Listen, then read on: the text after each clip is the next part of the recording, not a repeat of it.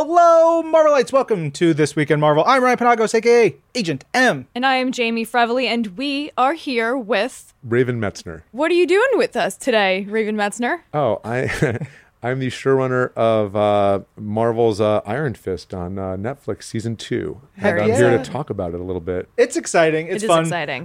Before we even dive into too much of the Iron Fist stuff, I just want, what's your Marvel origin story? My Marvel origin story. Even going back to getting into the characters and the comics and stuff like that. I've been into comics since I was a little kid. I grew up here in New York, so the Marvel Universe felt very real to me. And back in the day when there was only really a couple of comic book stores, I would dig around in them for old comics, pre-internet. So if I saw a comic I liked, I'd have to dig around in an old bin until I could read some more stories about it. My mom and dad let me read mostly superhero comics, but they were not so into horror comics or kung fu action comics. They were just not that into it. And so I had one friend who had a stack of Iron Fist, Shang-Chi, and then also some Morbius and Werewolf by Night and stuff. So the 70s large style magazines. Yeah. No. Well, those and also, but the color comics and Moon Knight stuff that my mom was too violent, and I would go to his house with a stack of Fantastic Four and Daredevil, and we would trade and read each other's comics. So I remember reading Iron Fist comics very young because I was not allowed to read them. Here I am now. Thanks, Mom. That's usually the best gateway, is find what you're not allowed to read and read nothing but that and just put a different cover on it. Yeah.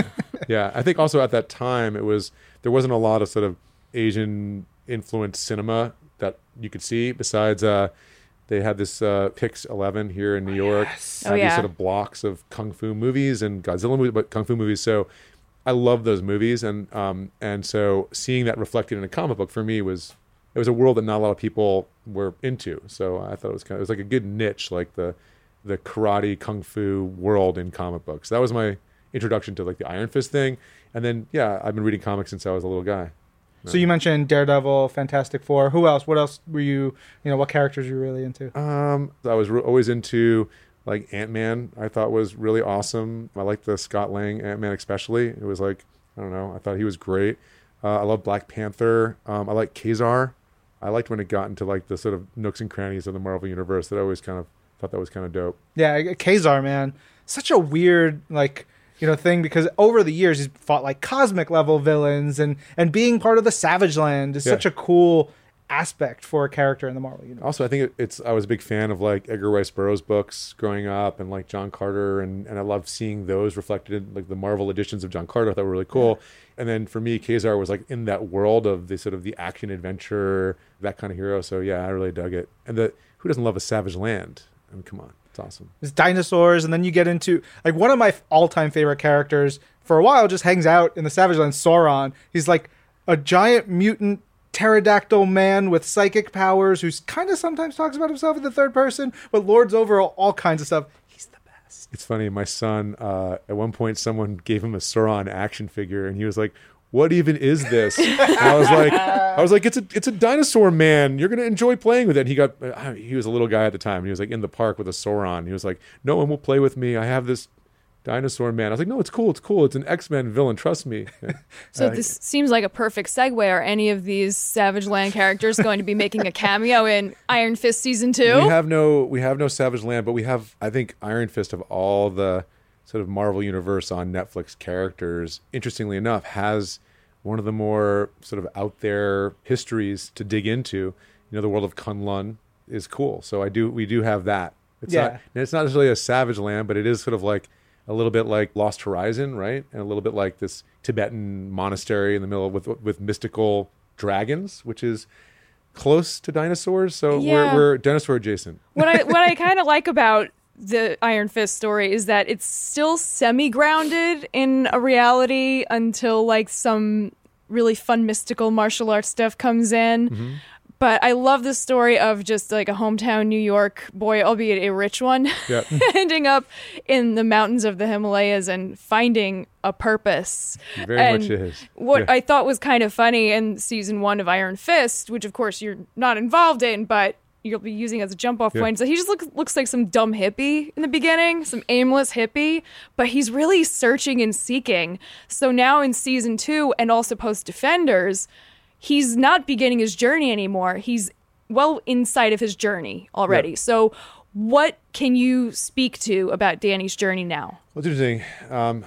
Looking at season 1, I agree. There was a lot of sort of interesting material that in the story about where he was in his journey. And yes, he shows up and he's got long hair and he's in New York and finding himself. And one thing I noticed about the series though was that there wasn't a lot of time actually digging into, I think, into him. Like I didn't have a lot of access to him. I didn't understand what he'd been through. I didn't understand necessarily all about his relationships. I didn't see them because he very quickly got caught up in an adventure in the here and now. And it's interesting, a place like Kunlun to me is it's a really cool mythology, but one of the things I really love about the comic book mythology and also about that was presented in season 1 that we really latched onto, or I latched onto, is Danny lost his family and he found a family in Kunlun.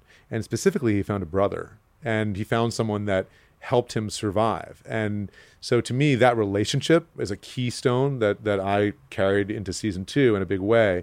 What does it mean to be brothers with someone that you're not related to, that you share a mythology with? And what is the pressure of that mythology, like in a moment-to-moment basis? Yeah. Did you feel like now that the origin story had been told that you had more of an opportunity to explore these parts of Danny Rand? Well, I feel like, again, the origin story is interesting. I don't know that I necessarily felt all the origin story had been told. I felt like I was told a lot of things that led into the Defenders in a really interesting way. And I love how it blossomed out of season 1 into the story of the hand and where the hand came from and all of that. But that became a lot of the plot of the Defenders. I still don't know a lot about Kunlun. I don't know a lot about what were the events that led up to the Danny getting the Iron Fist. What does getting the Iron Fist even mean? What did that mean to the other people who are also striving for the Iron Fist? Look, one of the things I love about the Marvel Universe in general is that an origin story can be revisited literally 100 times by a different writer or a different group of creators, a writer and artist. And I think that always deepens and enriches our experience with these characters. So, yeah, I felt like the origin story was sort of told in a way that set up the Defenders in a great way and Danny's part in it, but it didn't necessarily set me up for an Iron Fist series about Danny Rand. So we chose to go back into some of that origin, and I think hopefully in an interesting way that launches you into a character journey in season 2. And I think there's some cool opportunities there, not just the origin of Danny, but the Iron Fist and the history, and you're talking about the mythology. And I know we were talking about this even before we started recording. You read the comics, you know these characters, and the stories that are around all this, the worlds that are around right. this, what is Kunlun to other parts of this mythology? There's so many opportunities and places in this realm. It's so fun. I think in the Marvel Universe in general, and also the one on Netflix, it's like people are becoming, I think, more accustomed to the idea of people with abilities. And so one thing I noticed a lot in season 1 and in Defenders as well is that when Danny talks about the things that happened to him, people are always sort of downplaying it, or they're like, oh, wow, that's crazy. And like at a certain point, though, you have to stop being like, wow, that's crazy, and be like, no, what happened? Like, you know what I mean? And not be like, not just dismiss it, like, oh, a dragon, I don't believe in dragons. Like, you saw the dude had a fist that lit up. Now, do you believe in dragons or not? Hello. Like, don't you want to know what it really was about? Like, so I feel like part of his growing up in season 2 is that he's not apologizing for that history. It's a part of him, and it's a big part of him, and it's really present in the story. And we don't treat it as something that is to be dismissed. What happened in his life. And also we really, really tried this season to find ways that his story could be relatable to an audience. Just because, he was in the Himalayas, we all know what it's like to be an outsider in a world, that we don't really understand. And you can experience that in a new school or in a playground or going to college. And I think that for Danny, we tried to find access points to understand what that must have been like to go there and then also to come back from there. Yeah, and what it takes for you to get through all those points. I want to step back a little bit and think about, you talked about some of the comics that you read and loving some of the movies or whatever, but do you have specific influences that you were bringing and keeping in mind as you were writing and working with the writer's room for season 2 of Marvel's Iron Fist? Yeah, we did a little bit of a boot camp. I felt like it would be interesting for us as a group, not just to read comics, but to really everyone to watch and understand a little bit more about what it takes to make a great action film, and also what it takes to make a great Hong Kong or Asian influenced action film. So yeah, we watched from Seven Samurai to a lot of Hong Kong action, and we read a bunch of stuff that was sort of in that area as well. In terms of comics, I asked a bunch of the writers who hadn't read a lot of comics to sort of be responsible for reading a lot of comics and infusing themselves with it and then bringing that into the room. I think a writer's room in its best sense, if you do it right, it can be, you call it fun school, where it's like, here's an assignment, but you're going to like the assignment. Yeah. Watch these awesome movies and then come talk about them. I mean, how bad could that be? So that we kind of treated the first few months of the writer's room as we were ginning up stories as that. So we actually assigned different writers in the room different areas that they were going to study, and then they would present in the room when we were breaking that part of the story. So if we were doing an action scene, the different writers who were in the action group would come and talk about action scenes that we should all watch that we could learn from. And same with we had a mythology group. We had a comic book group whose job it was literally just to read Iron Fist comics and make sure if there's something in there that we might want to draw from to call it to our attention. So we have a lot of Easter eggs in the actual series that we took panels from the comics and gave them to our directors. And there's characters who we pulled from really, really minor characters in some cases and larger characters in others that we put into our world. And it's so great to work with Marvel in that way, because you're like, oh, can we use this tiny character from this thing? I mean, there's restaurants and coffee shops we pulled from the Marvel Universe to use in our series. So I think the sort of Hong Kong cinema of the 90s, I think, was a big influence for me. The sort of the John Woo world. The Killer is one of my favorite movies of all time. That's a great example, I think, of what a show or a movie like this can be, in that, yes, there's incredible action, but there's also these really deep character stakes and character relationship. I mean, the core of The Killer, it's a great example. These two enemies that are become dear friends, and the sort of woman between them. And I don't know, it feels grounded because it's grounded in a real human relationship. Yeah. So I think we looked at all those lessons in the writer's room as we crafted the season. Yeah. How does the writer's room for Marvel's Iron Fist, or even like maybe the script reads, differ from, say, like Sleepy Hollow? Well, we had a slightly larger room on Sleepy Hollow, and we also, because the show has sort of a different engine, it's a little bit different. I mean, we had on that show, it was all about taking a piece of history, finding a monster of the week. And this is a little different because this is a little bit more serialized.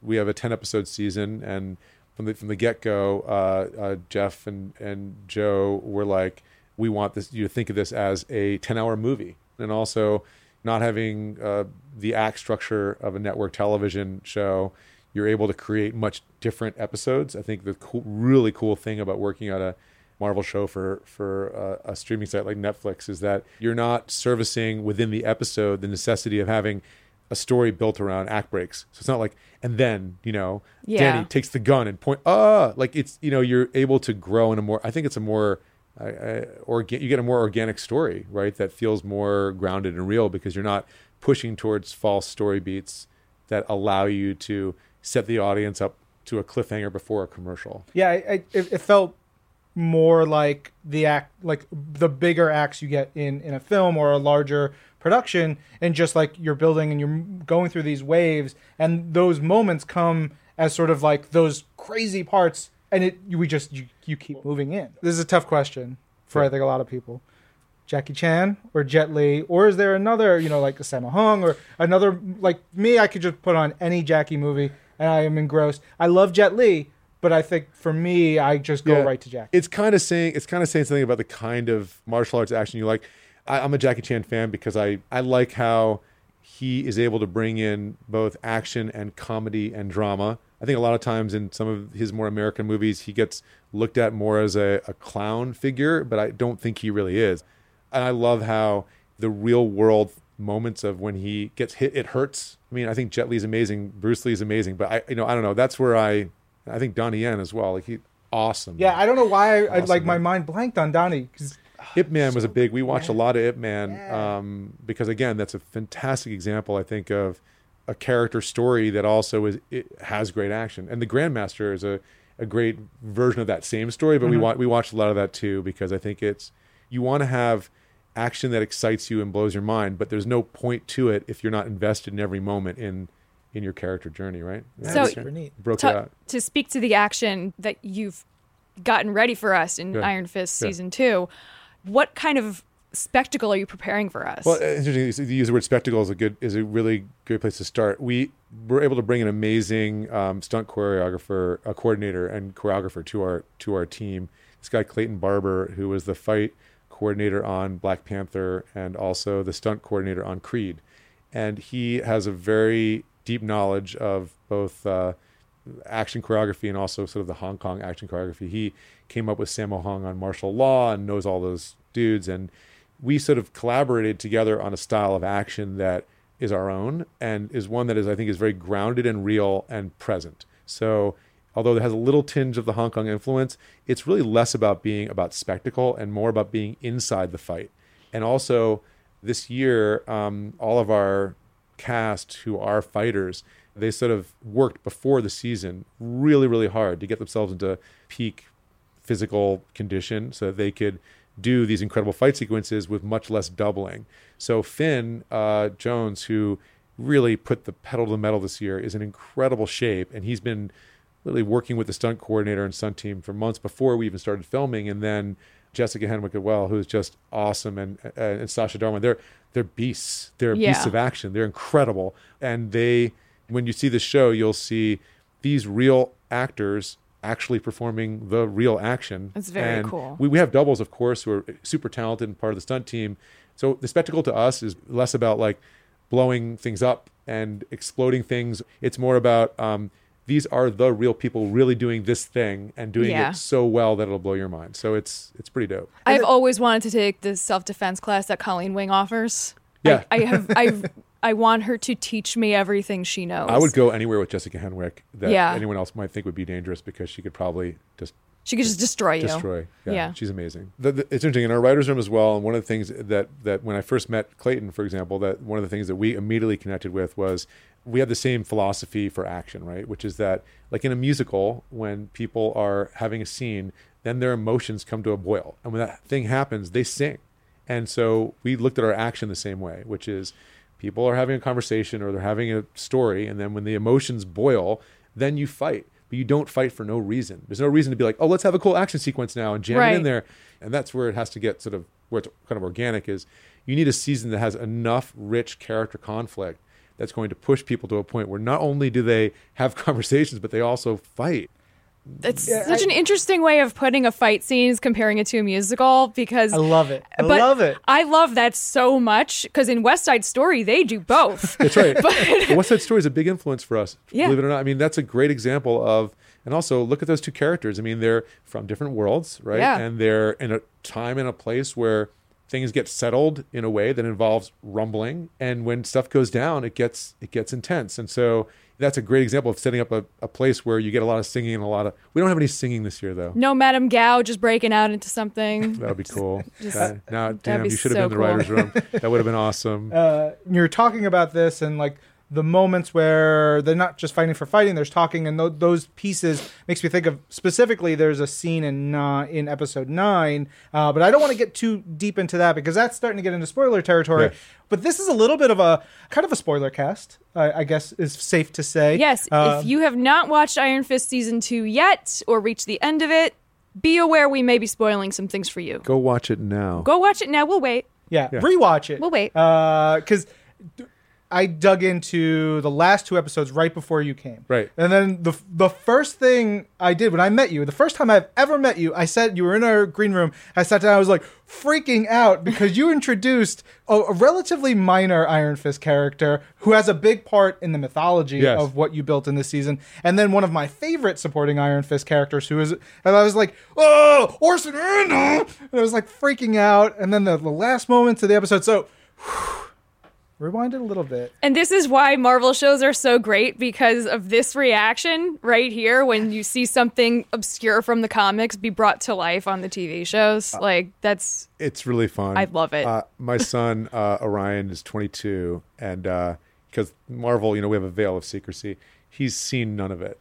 So, yeah. So I feel like this is a moment for me to talk to him directly and say, sorry, I kept all this from you. I did it because I love you. But now you've seen it, I hope I made you proud, because he's such a nerd, because I made him one, So I imagine It's good parenting. Good parenting, yeah. But all the, like, Orson Randall, yes, I'm sure there's going to be a moment where he's watching it where his brain will melt.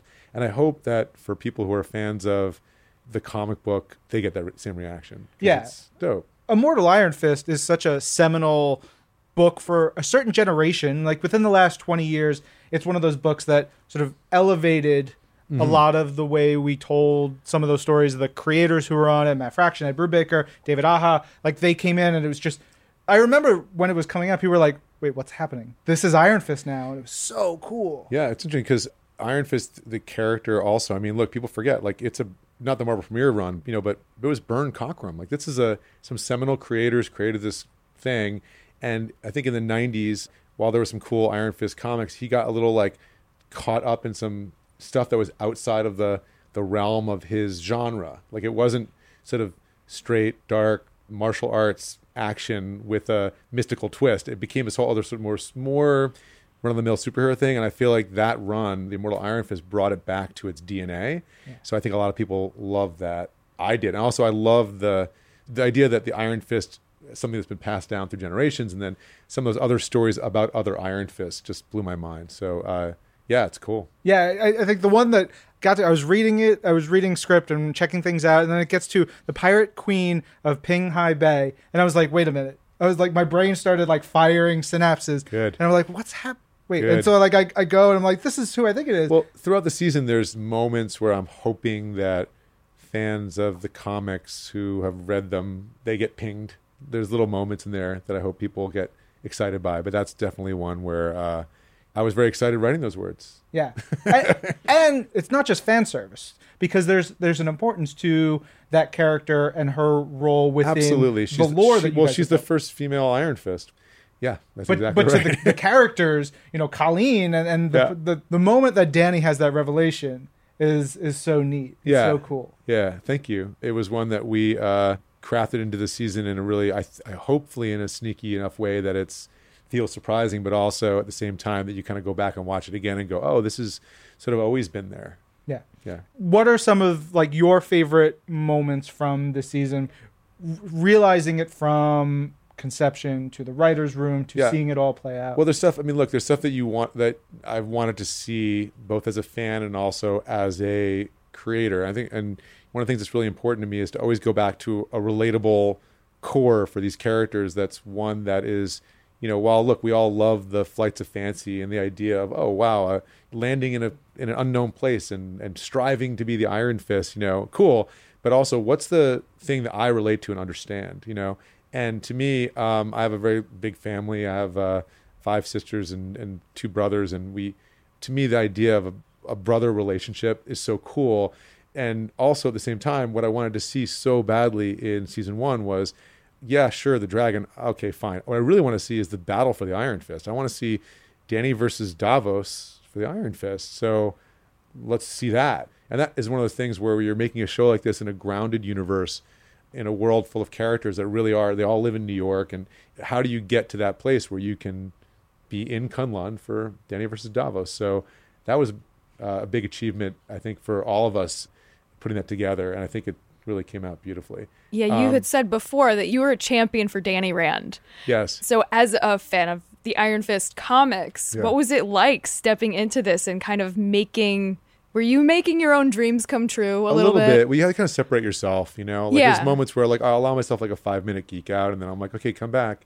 I think also it's one of the things where a big part of my job is communication, and you have an idea and then you have to communicate it and you have to get people on board with it, and then you have to go get all these people to go and make all the pieces of it.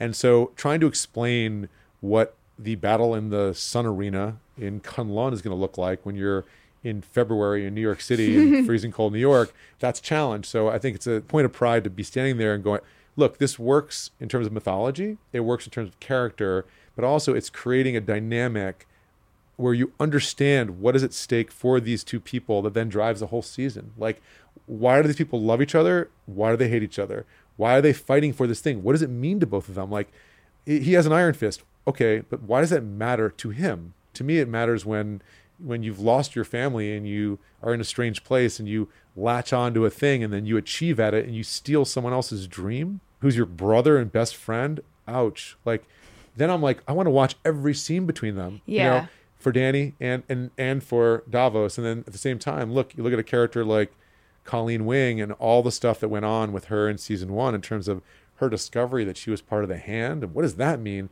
And then, like, who's her family? Where is she from? Like, we've heard little tiny bits about it, but like, what did that really mean to her to grow up and to be in New York City and have this foster family and then find out that they're an evil organization? Like, what do you do? Like, so I think there's a couple of moments for me that I'm really proud of.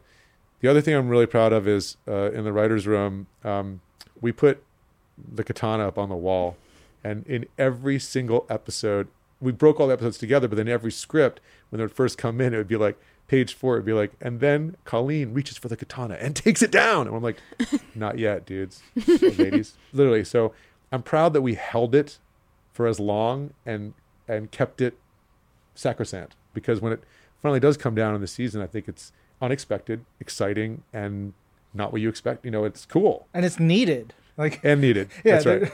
It's like the artifact that is only in use when it is needed most. Yeah, and then I think the other thing I'm really, really proud of is there's an episode that has a lot of Colleen Wing and Misty Knight, and there's one kind of car ride that they have together in episode 6, which we shot on the streets of New York. We dragged the car and we did it out there in a car in the snow. They're driving and they're having this conversation, and it's one of my favorite scenes I've ever been a part of writing and filming, and it's just, I don't know, you really get a sense of their friendship and their connection and what it must really be like for two people who are thrust into this sort of strange world, these two women who are so powerful and so strong, who I think in this mythology as we've seen them don't have many friends. Like, Misty Knight has some friends, but she keeps herself sort of at a distance, and same with Colleen. So to see these two people find each other and have this connection, it just, I don't know, it was one of those moments where it all kind of came together, and I was like, look, okay, I understand. They're not just friends because we say they are or because they're in a comic together. They're friends because we now believe it, you know? You found a connection. Yeah. And yeah. So that was a really big, cool. that was a big moment for me. Yeah. You know? I was thinking about, you were talking about Danny and Davos, and you relate to Davos and his feelings so much. And they're brothers. They do so much, and then it just swept out from under him.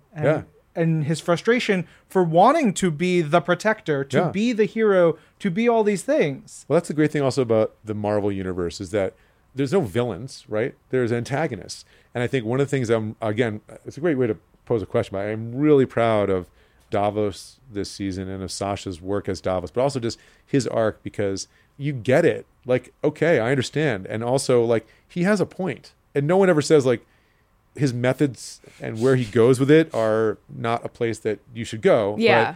But he's not wrong, you know, and I feel for him. I really feel for him. And his family life was not good, and his, you know, and his life in Kunlun was swept away from him. And you really do get a sense, I think, the character. There's our hope in the writer's room is that there's a group of people who are like, for them, he is the Iron Fist. He calls himself the Iron Fist. Yeah. I mean, he's a version of what an Iron Fist could be. Yeah, if you're doing a lineage, he's there. He's not. He never fought a dragon. So he's a little bit, but still. Yeah. Is that like the one thing that's missing from Davos? Is he just has done everything except fight a dragon? I mean, there's the Well, process. he could. Maybe down the line. Yeah. In the process. Maybe his time is just coming a little later. Yeah, it could be. Maybe he's just a late bloomer. He could be.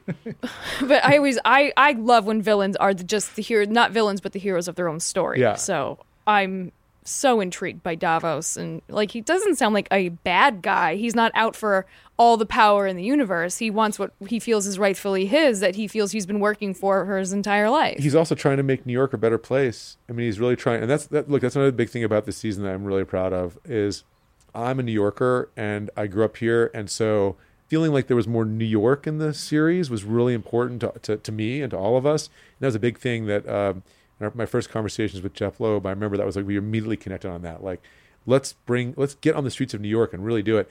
And Chinatown, although I grew up on the Upper West Side, I spent a lot of time in Chinatown, and like literally, we were filming our opening scenes like right across from Joe's Shanghai, where like I went with my family like, growing up. Like it was like a real New York moment to be like, wow, this is a hero of New York City, and he really feels this year like he's integrated into that world. So. Yeah, there was a little bit in one of the scripts that mentioned Eldridge Street. Yeah. I used to read at a fan fiction show at a bar on Eldridge. Oh, cool. So my head is swirling right now. I know, that's What's lot to happening? unpack. But We'll talk about this. That's a whole other podcast. At a later time. But that's the thing about these Marvel shows, and what makes them so part of our core is that they're home. Especially if you've grown up in New York, like the three of us have. Yeah. So these really recognizable things that are just like, I know this.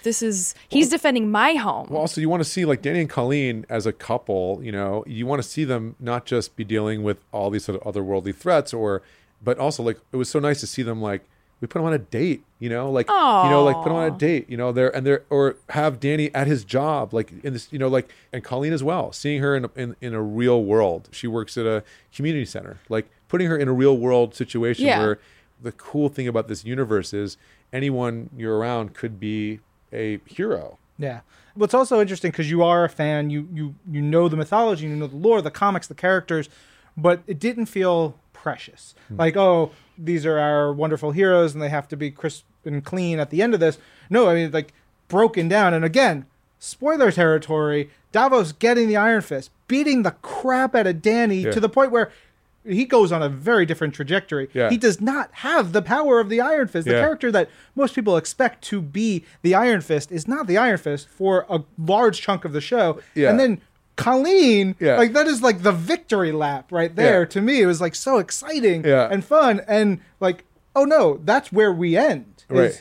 She is the person with this power because maybe she's the right person to have this power. Yeah. And also, look, I think that for both of them, it's a journey to get them there. It's not, I mean, you can want that to happen, but unless you get there organically, it doesn't make sense. It was really important for us that we see Danny without the power of the Iron Fist because he's always defined himself by it. So how are we going to get to know this character until that's taken away? He's always talking about the Iron Fist and my Iron Fist. And then to remove it, then you understand what it means to him. And you see how much he's built his whole psyche on it. And then to have that removed from him and have him face that. And then I think he makes a really mature decision about trying to become figure out who he really wants to be without that thing that he's been putting all of his direction towards. I think that's also really relatable. You think you want to be something in life, or you have a career that you're aiming for, and then you realize that it's turned you into someone that you're not sure you want to be, and then you go like, who am I? And then on the Colleen side, it's like she went through so much in season 1, and in Defenders as well, like what happened with Bakuto, killing Bakuto, like she can't walk through life with a sword and say that really affected her. And to see someone who wants to make change in a new way and put her sword down, then what are the pieces that take her all the way back to a place where she realizes that she wants this power for herself, that it's not about some legacy or some other thing. And that's why we saved that big reveal for after she'd already chosen to do it all. Like she didn't choose it because someone told her anything about her. Like she did it because she needs to be this hero now, and this power means something to her. The thing that excites me the most about it is that, especially on the Colleen side, is I really feel like it's a character we haven't seen before. It's an origin story in its own right, and it's a really strong Asian woman who deciding that she needs and wants to do this thing for herself. And I'm so excited to see where that might go. I don't know. I mean, did you guys? I mean, it's exciting, right? Hell yes, it's exciting. I feel the same way. Every time Colleen Wing is on the screen, I like her more. Yeah. So the thought of her becoming the Iron Fist is like, yeah, girl. And then the potential, her and Misty and what could be there. Yeah. There's some fun ambiguity left at the end. Yeah, and look, Danny has that tattoo on his chest. Look, going back to what you said about the Brubaker run, like it was always implicit in the IP that there had been other Iron Fists, but Danny is key and core to that mythology. He fought the dragon. It's burned on his chest. Like we're telling his story, but now we also have these other really important Iron Fist stories to tell. So it's a really cool, I don't know, it deepens and widens the mythology in a way that I think is really interesting. What was the reaction from Mr. Jeff Loeb when you said that this is what you wanted to do? This is where you wanted to take these characters by the end of it? It was actually something that we kind of came up with, and we were sitting in a restaurant here in New York, and we were like, should we do this thing? What do you think? And then we really thought about it and talked about it. And I was with him as we were filming the final scenes on Friday night, and we were both just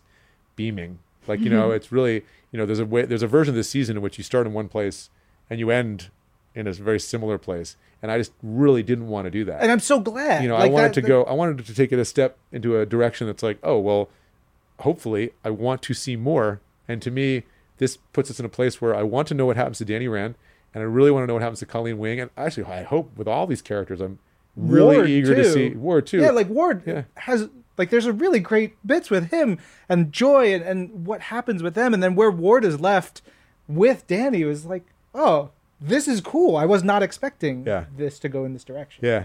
Cool. I'm glad you guys are excited. It makes me happy. We didn't really talk about Mary at all. Mary Walker at all. And her place in some things. And like, there's some brutal moments with her throughout, and like just getting to the psychology of the character and what's going on there. I mean, for me, that was really an exciting component to the whole series. And that was something that we sort of from the get-go layered in, and it's a big arc in Daredevil that I love. And I thought it was a really cool idea to bring it into our series. And then I really wanted to slow burn it and to wait and see when was someone going to clue into what we were doing, and also to really ground the character in a way. It's a really interesting character and a really dark female anti-hero, but also one that can sometimes be over the top. So we really wanted to ground her. Alice Eve, I think, is just phenomenal. And it was really fun to watch her craft the different sides. She was so excited about the character and being the character, and I was like, you're not really going to like be the character until she's not going to have one white half of her face and then like the fishnets and we're not going to be like, I was like, you'll have machetes and and it'll be like, you'll sing Monday, I promise. Like, I was like, oh man, this is wonderful. I was like, you'll get there, but you got to promise. She was, and also her character was the least integrated into the other characters' lives. Like, so she's sort of the mystery running through the series. And also I think it's just fun. Like, it's dark and it's psychological, but also it's a character that I think, I hope we captured that sort of anarchistic sense of fun. Yeah. That scene in the stuff in 9 and into 10, it feels very trippy and very like, she's a dangerous, piece in this. Yeah, well, the cool thing as well is that we really connected her to Joy. I think Jessica Stroup did an amazing job this season with a very different take on the character. I was very concerned about her. Yeah. I was like, and then she turned out to be okay. And I was like, is she invincible? I don't even know. I wouldn't say she's okay. I mean, well, not okay, but like she goes through some stuff. But yeah, I was like, oh, she dead, and then she's not dead. And I'm like, okay, cool. And then she's like, if you're not gonna help, and I was like, badass. Wow. Well, it's interesting. A lot of these characters over the course of the season are searching to better understand themselves, and I feel like she comes in the season having already decided who she is and knowing who she is, and no one else wants to believe it. She's also one of those characters who I feel like it's great, like a character that you like and you root for, but they do things you're like, oh gosh, please don't do that. Like Joy did some things in season 1, like blackmail people, and she does worse things in season 2, but she also wants to like create a better world, and she's trying to create a better company, and she's left Rand behind, but she has a world, she has a life outside of that. And then I think in Mary, she's found a new someone she can talk to and relate to, which I think is kind of cool. Yeah. And also get into a lot of trouble with, sounds like. Yeah. Good trouble, enjoyable trouble. I was very excited to talk to you, so thank you for coming in. No worries. And jamming a little bit on Marvel's Iron Fist. Cool. Season 2 now available on Netflix. Raven, thanks so much, man. Thank you for being here. Thank you so much for having me. Yeah. Really fun chat. This is Marvel. Your universe.